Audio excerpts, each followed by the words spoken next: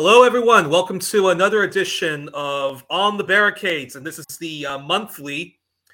This is the monthly thumbs up, thumbs down, and I'm joined by Dr. Maria Chinetz, Boyan Stanislavski, the editors and founders of the Barricade, which is your Eastern European news outlet from a critical left perspective. I'm Yuri Smauder of One Plus One at Yuri Muckraker on YouTube, and I'm joining them to also express my thumbs up, thumbs down. And wow, shit has really hit the fan. World War III has really kicked off. The new Cold War has gone on red alerts. It's no longer orange and whatnot.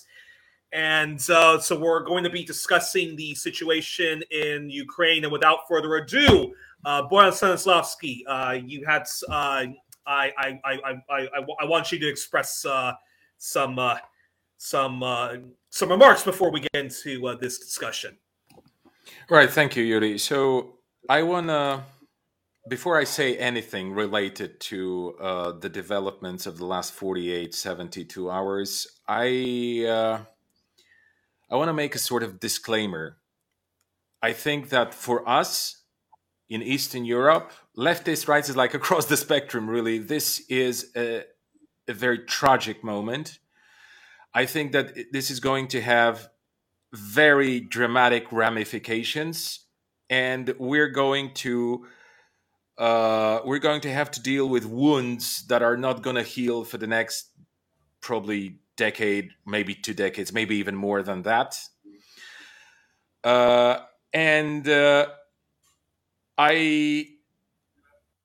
I am extremely frustrated. I don't like to speak about emotions, but I mean, not when it comes to public matters. But I'm extremely frustrated, not only at what has been unfolding for this period, 48, 72 hours that I mentioned, but also I am extremely disappointed at the massively, dramatically unhinged reactions that I see, and the reason for my frustration and disappointment is that I make this program with the hope of being able to debate, with the hope of being able to carry my argumentation somewhere to the public sphere where there would be a debate, a discussion. I don't want to enforce my positions on anyone, but I would like to be listened to. And I feel that I have something to say. I feel that, regardless of my journalistic, quote unquote, career in Poland, Bulgaria, and in Eastern Europe, I want to be heard as a citizen of Eastern Europe, of this region, which is now hit by this traumatic, deeply traumatizing event of war in Ukraine. And I don't feel I will be heard. And this is my great frustration, because I will not be heard, not because, my show is not so popular, but because I feel I will be talking to people who agree with me anyway on most issues. And, now I feel that there should be some way for people with rational approach to bring to the same table people from all across the spectrum, the political spectrum, who also have the feeling that they want to detach themselves from the insane, unhinged, wave of chauvinistic and straight down xenophobic and nationalistic and militaristic narratives. We already have the war in place. Do you really want to make it even worse? Because I don't. And everyone who does not want to see the current situation, a terrible and tragic one, escalating further, we should be and stand together against war And this is something that I feel is almost impossible at the moment. So this is just what I wanted to say before I make any remarks on the current situation. And I apologize if I disappoint people, with this statement. I normally not really emotional, and I advise people not to be emotional about public things. We really should keep our heads cool now more than ever. I just wanna weigh in and maybe have my remarks regarding the whole situation and make a disclaimer that I'm starting to feel more and more anxious about even discussing this whole thing related to Ukraine, because every tiny word that you say, every little phrase can be twisted in this highly polarized and hysterical media arena to hurt you. This is no longer my fear, and my biggest fear is not personal, although I might face consequences, being accused that I'm a Russian troll, that I'm a pro-Ukrainian Nazi or whatever. But I'm very much afraid that right now we are not discussing ways to find solutions, but we are in a war. And in this type of situation, anything you say, like the Americans say when they arrest you, can be used against you. And unfortunately, can and will be used against you. Can and will be used.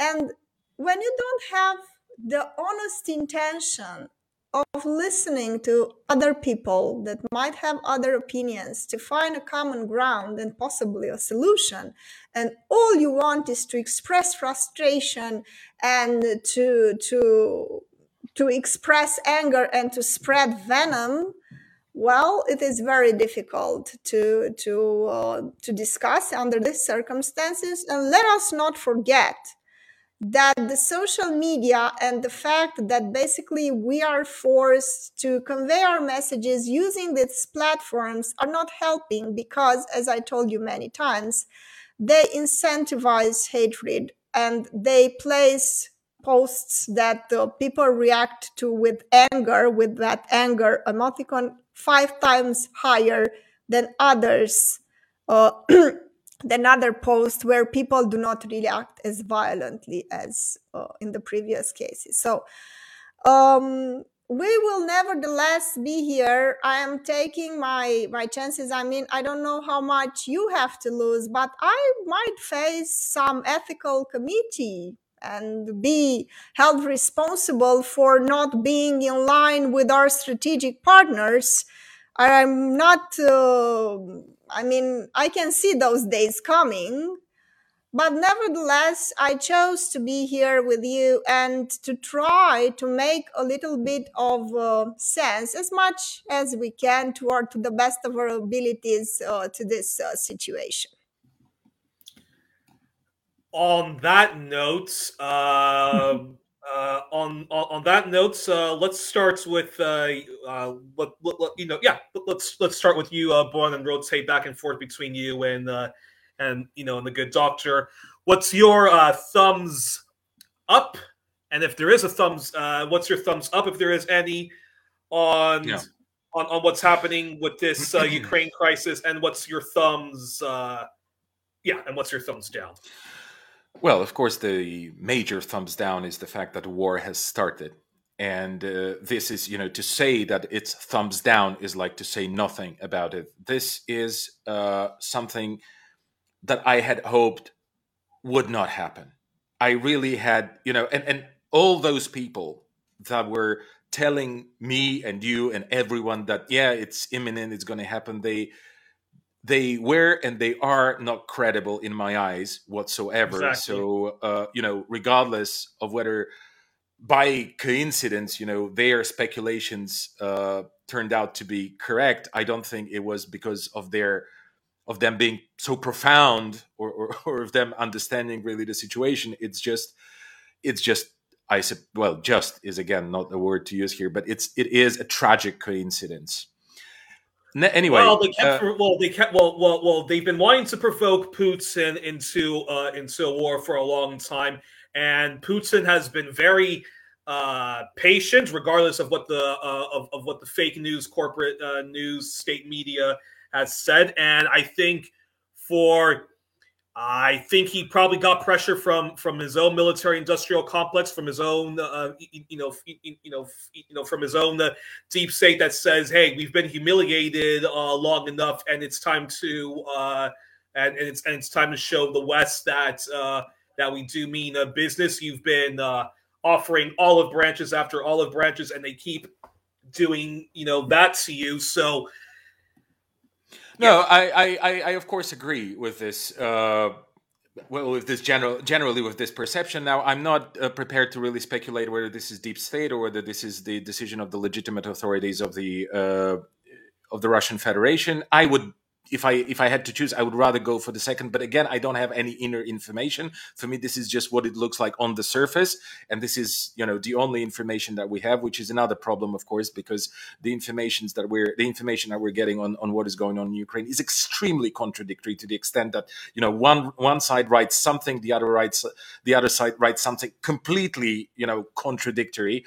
So it's very difficult to really know the truth. I guess this is again very banal to say that the first victim of war is the truth, and only afterwards, all the rest of it. Well, John Pilger once said that one of the oldest cliches of wars is that truth is the first casualty. No, it's not. Journalism is the first casualty. Yeah, well, I guess. Well, journalism has been the casualty of the geopolitical tensions developing over the last decade or so. Has already been, brought to a level of I don't want to go into that, okay, and I don't want to get emotional again about something else here, which is the profession that I have been entertaining for the last 20 years nearly. Anyway, I want to say this. I think that it's difficult to say, for anyone, what is the end game here. Why has this war started? I think that there are some facts and some processes that we can base ourselves on. But we cannot answer the question what is in Putin's mind and stuff like that, because that would be actually falling for the narrative that is all around us, which is so irritating and annoying, that, he is this evil man with demoralized mind, that, he only wants, the blood of Ukrainians and destruction and death and atrocities ever. By the way, this sounds a bit like an American president, but that's another story. I just want to weigh in, Boyan, if you allow me here. This is the narrative, unfortunately, that is being pushed by the mainstream narrative, that you have a beautiful blonde lady that is Ukraine, that wanted to get married with a bright, civilized Western guy, and now she's being kidnapped by the monster on the east. And the sole reason why this war started is because Putin is an evil monster. This is the simple solution that is being pushed to a very complex situation. Yeah. That's right. And of course, I don't want to go into the psychology of this, whether Putin is good or bad. It doesn't really matter. I mean, this is a thing that should really be out of the equation here. I mean, we should be talking about, in the mainstream, I'm saying we should be talking about the solutions, how to end the war as quickly as possible, what could be done, to get to a point where a ceasefire is possible, that kind of stuff. That's what should be discussed in the mainstream, in my opinion. And of course, it's not, which speaks to what Yuri said and what you hinted at, the complete, destruction or complete demise of journalism internationally. But regarding what Yuri indicated, Yuri said that, well, perhaps some circles in the Russian state, or maybe, as I tend to believe, the legitimate Russian authorities' patience, was exhausted to its fullest extent. And now, it's difficult to speculate whether this decision was taken a long time ago or maybe recently. Now, I can only give you my guess, which I suppose is an educated guess. So I spent, the last, I don't know, well, 24 hours, let's say, analyzing everything that is available, in the Russian media, in the Western media. And my feeling is that the straw that broke the camel's back was the meeting of the Normandy format meeting on the 11th of February. Because what happened prior to that meeting was the president of France, Macron, traveled to Moscow. They sat at this long table, which then became a meme. And he said this reasonable thing that everybody was expecting, that, some Western leader will finally utter. He said, we understand the Russian concerns, the Russian security concerns, and we want to sit down and figure it out because they are legitimate concerns. So the Russians said, okay, so let's get together. There is this Normandy format talks. And just for our viewers, Normandy format is France, Russia, Germany, and Ukraine, talking about the crisis that developed after 2014 without the United States. And that's something that the Russians have really put a lot of hope in, because they thought that it's precisely the United States that sabotages this Minsk process. And I think that this meeting on the 11th of February proved this speculation to be correct, because the Russians hoped that this is the last chance to bring Ukraine to the table and to force Ukraine to adhere to a contract brokered by the West, to which the Ukraine agreed in 2015, which was sanctioned by the Security Council of the United Nations, that is, by the US as well. And they thought that this is the last chance, this is the last moment. And after 9 hours of talk, which turned out to be empty talk, the Russians went home extremely offended and baffled. And I feel that, they were promised something like a last chance, last resort, that let's sit and let's figure it out. And, and then they sit there for 9 hours, and the Ukrainians, obviously, that's again a speculation here, but obviously, kind of empowered, quote unquote, by Washington, were just, shrugging their shoulders and kind of, dismissing everything. What Minsk agreements? What are you talking about? And they were repeating the American talking points about the army, the Russian army at the border and the invasion and all the rest of it, And Germany and France, the representatives of Germany and France, didn't do anything really during those 9 hours to force the Ukrainian delegation to commit to anything. Okay? So that was one thing. And then what happened? Was this disastrous visit of Chancellor Scholz to Russia, which again, I really had hopes in Chancellor Scholz, because I thought, like, he's a seasoned politician. He was the vice chancellor, and then he goes there. And also, when I saw his reactions during the increase of tensions, at the end of the year and at the end of last year, at the beginning of that one, I thought, like, okay, maybe there's a chance here to somehow, and then he goes to Moscow to speak to Putin, and he just insults him and insults the Russians during a press conference where they speak together to the public, to the journalists, with Putin. He goes, he makes those jokes about how Putin has been in power for such a long time. Then he brings up Navalny, which just makes no sense whatsoever in this context. Okay, and he knows, clearly everyone knows, that it's a particularly annoying thing for the Russians. Then he goes on. Navalny, who, by the way, is a Western-backed rival oligarch and is a far right. Everything they say about Putin, Navalny is. He's not an oligarch. but Yeah, he's he's not just an a random. oligarch. He's just a random he's idiot called- asset. Yeah, an asset for the West. That of course, and he does have like profoundly far right views.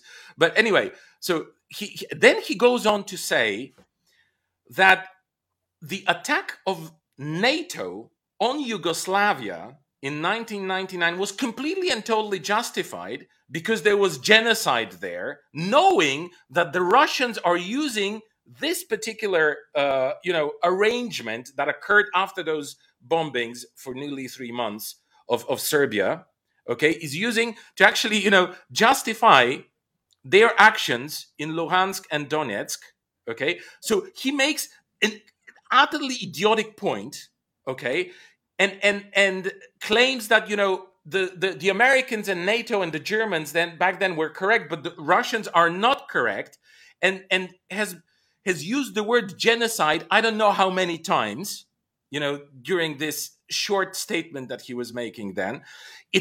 And in the eyes of Russians, using the word genocide without the kind of historical proportions that it normally has, like saying that genocide happens in Ukraine or that genocide happened in Albania or Kosovo or Serbia, by anyone, but particularly by a German politician, by a high-ranking German politician, making those references is just so unpolitical and immoral deeply that I really have no words for it. But for the Russians, it was super, super offensive. Okay. And then at the end of the whole show, he says that, well, Ukraine, NATO, I mean, what? No one's really considering, NATO becoming Ukraine becoming part of NATO anyway. So what is there to really talk about? And, the Russians have actually asked for putting this in writing, but no one was prepared to put that in writing. And I want to say that, I feel that the decision was taken somewhere around that time that, okay, we've had enough of this. Like, we've given you enough time. We've given you enough concessions. We've tried to pressure you to solve this by diplomatic means.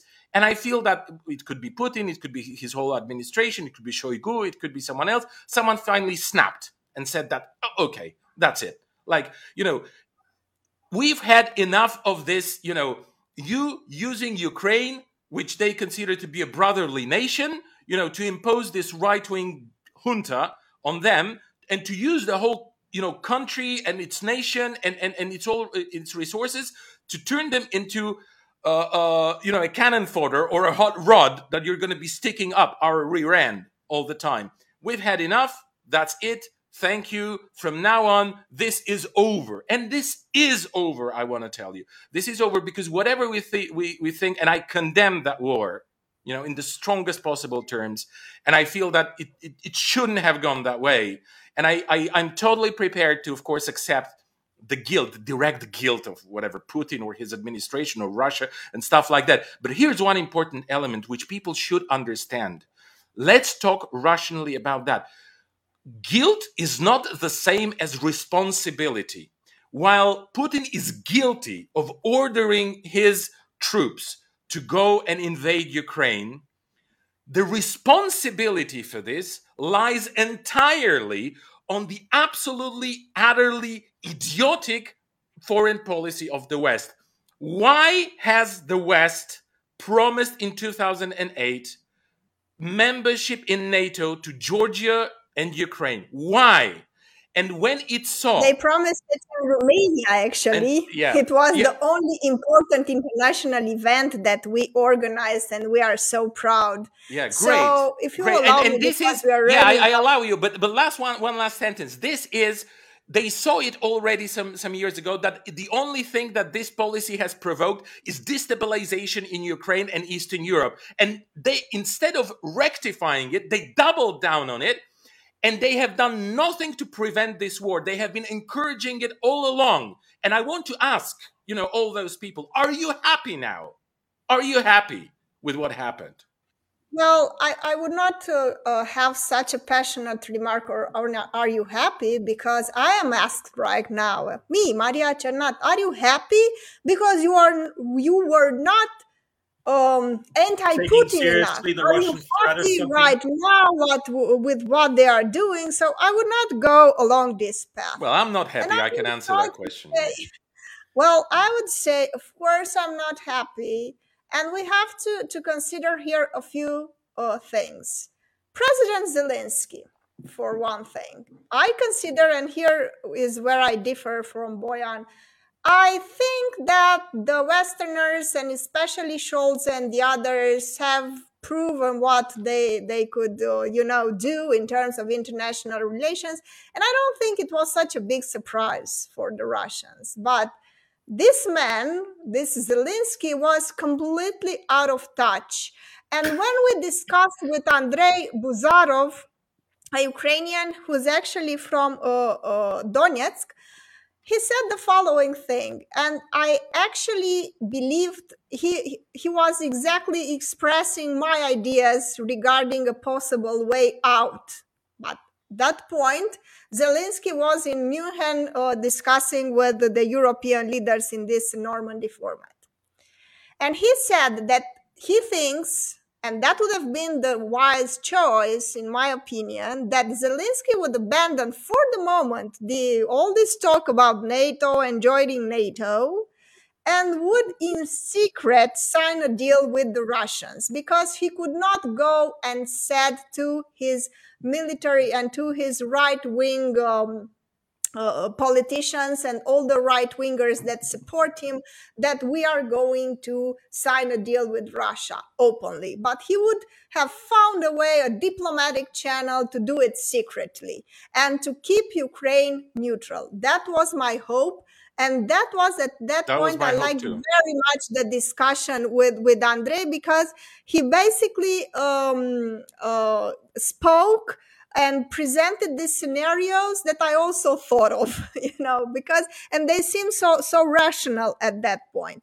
Because Zelensky was in an impossible situation. He was supported, as our other guest, anthropologist Volodya Artyuk explained. He was basically the prisoner of a right-wing clique of oligarchs and politicians and all sorts of extremists coming from all corners of the Ukrainian society, but being very cohesive and very efficient. And actually, they kept the whole country, as Volodya explained to me, somehow a prisoner of this extremism. So he couldn't go and said, look, we are going to reach an agreement with Russia because otherwise we are done. They would have accused him of not being manly enough, not being courageous enough, being a coward, who doesn't patriotic or whatever, who doesn't deserve their support. Okay. At the same time, the situation was very tense, and the only way out for him would have been to reach an agreement, but secretly, with Russia. Whether the Russians were prepared to accept that, I don't know, but it would have been at that point the only way out. What does he do? And I think this is the point that broke the camel back. And I really hoped that he would play this wisely. Because back in the day when the United States announced triumphantly on all media channels that Russia is going to invade Ukraine, he played it very well. Let's give that to him. He had all the media in Ukraine, like 50 TV channels, airing the same unity, love message. We are all together. He actually recorded himself saying that we are all together. We have to fight for peace, whatever. So he played it well. And I really hoped that he would have a pinch of imagination of trying to move a little bit more wisely in these very dangerous waters filled with sharks. Now, he didn't. And I think when he came from Munich talking about not only joining NATO, but accelerating the process of Ukraine joining NATO, I thought... He signed his death sentence. This guy just shot himself in the foot. Or somewhere higher than that. Oh, yeah. And so, or somewhere higher. And unfortunately, he is dragging his country into an impossible situation. Now, No, on the no, part no. of the Russians, The because end. The we don't end. have That's to the end. present right now. Yes, but we don't have to present like Russia didn't have any kind of choice here. There is always a choice. But I want Yes. to say some bad things about them too, just to be, Yeah, you but know, I want to not say to that be on the war is safe side never because a I don't choice. really care. War is never a choice. But to be balanced here, war is never a choice, first thing. And second thing, why is it that in the 21st century, after we saw what kind of devastation a war produces, we are seeing that in Europe? And my answer is that Russia, unfortunately, and here I agree completely with Volodya Artyuk, Russia, unfortunately, was never able to carry on a successful propaganda war. Despite everything our media Or a outlets in successful foreign Romania policy, for claim that that, matter. Yeah. oh, the Russian propaganda is so powerful. Yes, it's so powerful and it is driving people by their noses like they are puppets. It's not really like that. While they support extremist elements in the Romanian society and everywhere else, and unfortunately right wing elements that could destabilize the country here and elsewhere, they are not successful in promoting their brand. Okay. And while the Americans have a century of branding and branding themselves, branding the country, branding products, branding companies. So a huge experience in terms of selling basically everything. The Russians could not do it. And I think the biggest defeat here is in terms of propaganda for them because these people were close. These people, and in Ukraine, maybe you don't know, but it is my understanding that they are married to each other. They have connections to each other. It's not a population like we have, for instance, in Romania. We have a Hungarian minority, but they are separated. They do not marry Romanians. Romanians do not marry them. The language is very different. It's not like that in Ukraine. They are very much connected. They have been one nation for ages. They have been one nation for ages, and everybody has relatives in Russia or in Ukraine, so they are so connected, and the languages are not so different as Romanian from Hungarian. Hungarian is like Chinese for us Romanians, and two different and the Kurds as families. well, right? And what I want to say is that unfortunately, if Russia was not able, to sell itself and its brand to these people that were so close to them, how are they going to be able to convince anyone? And unfortunately, we have to understand that Russia has only this very brutal way of imposing its external policy agenda. This is I think assessment. I think you're totally correct on that, in a sense that the Russians, they don't have this color revolutions kind of modus operandi. They don't have the apparatus. They don't have the experience. They don't do that. They when they press to the wall, which is what is happening now. I mean, they are pressed to the extent that they cannot make any further concessions. Instead, they want to capitulate and get broken up into 5 different states or something like that. So they will just react like this. And any sane politician in the West should have known this. Okay, so now it's a question whether the European or the Euro-Atlantic, okay, if you like, leaders were either stupid or they did it in purpose. Both options are terrible. Both options. They did it on purpose. If they did it on purpose, care because they knew this would happen. I think they knew this would happen, and in a way, I think they surrendered to the military and financial elites because where is good business? Where is good business? And they are thinking right now that the Romanians are so scared that they would take loans to buy weapons from the Americans. So in this mass hysteria and people seeing those images on TV, they would be prepared to sell their cars to give it to the defense ministry to buy weapons from the Americans. So good for business, I would say. Yeah. And also, Putin right now serves as a PR for the military industrial complex in the West. He's the best PR man here, because you have this terrible boogeyman. So, okay, let's buy more and more weapons. Yeah, before we say goodbye, I want to just indicate that we've got a Patreon page, okay? Patreonpage.com/thebarricade. I just encourage everyone watching us who feel the necessity to support Eastern European independent journalism. Please go there, and to the extent that you feel you can support this, make a monthly subscription. This is super important for us and for the publishing house that puts out this outlet and this show. Thank you very much, and see you in the next segment, where we are going to continue to discuss this horrific, hair-raising situation that we found ourselves in Eastern Europe, and some other matters as well.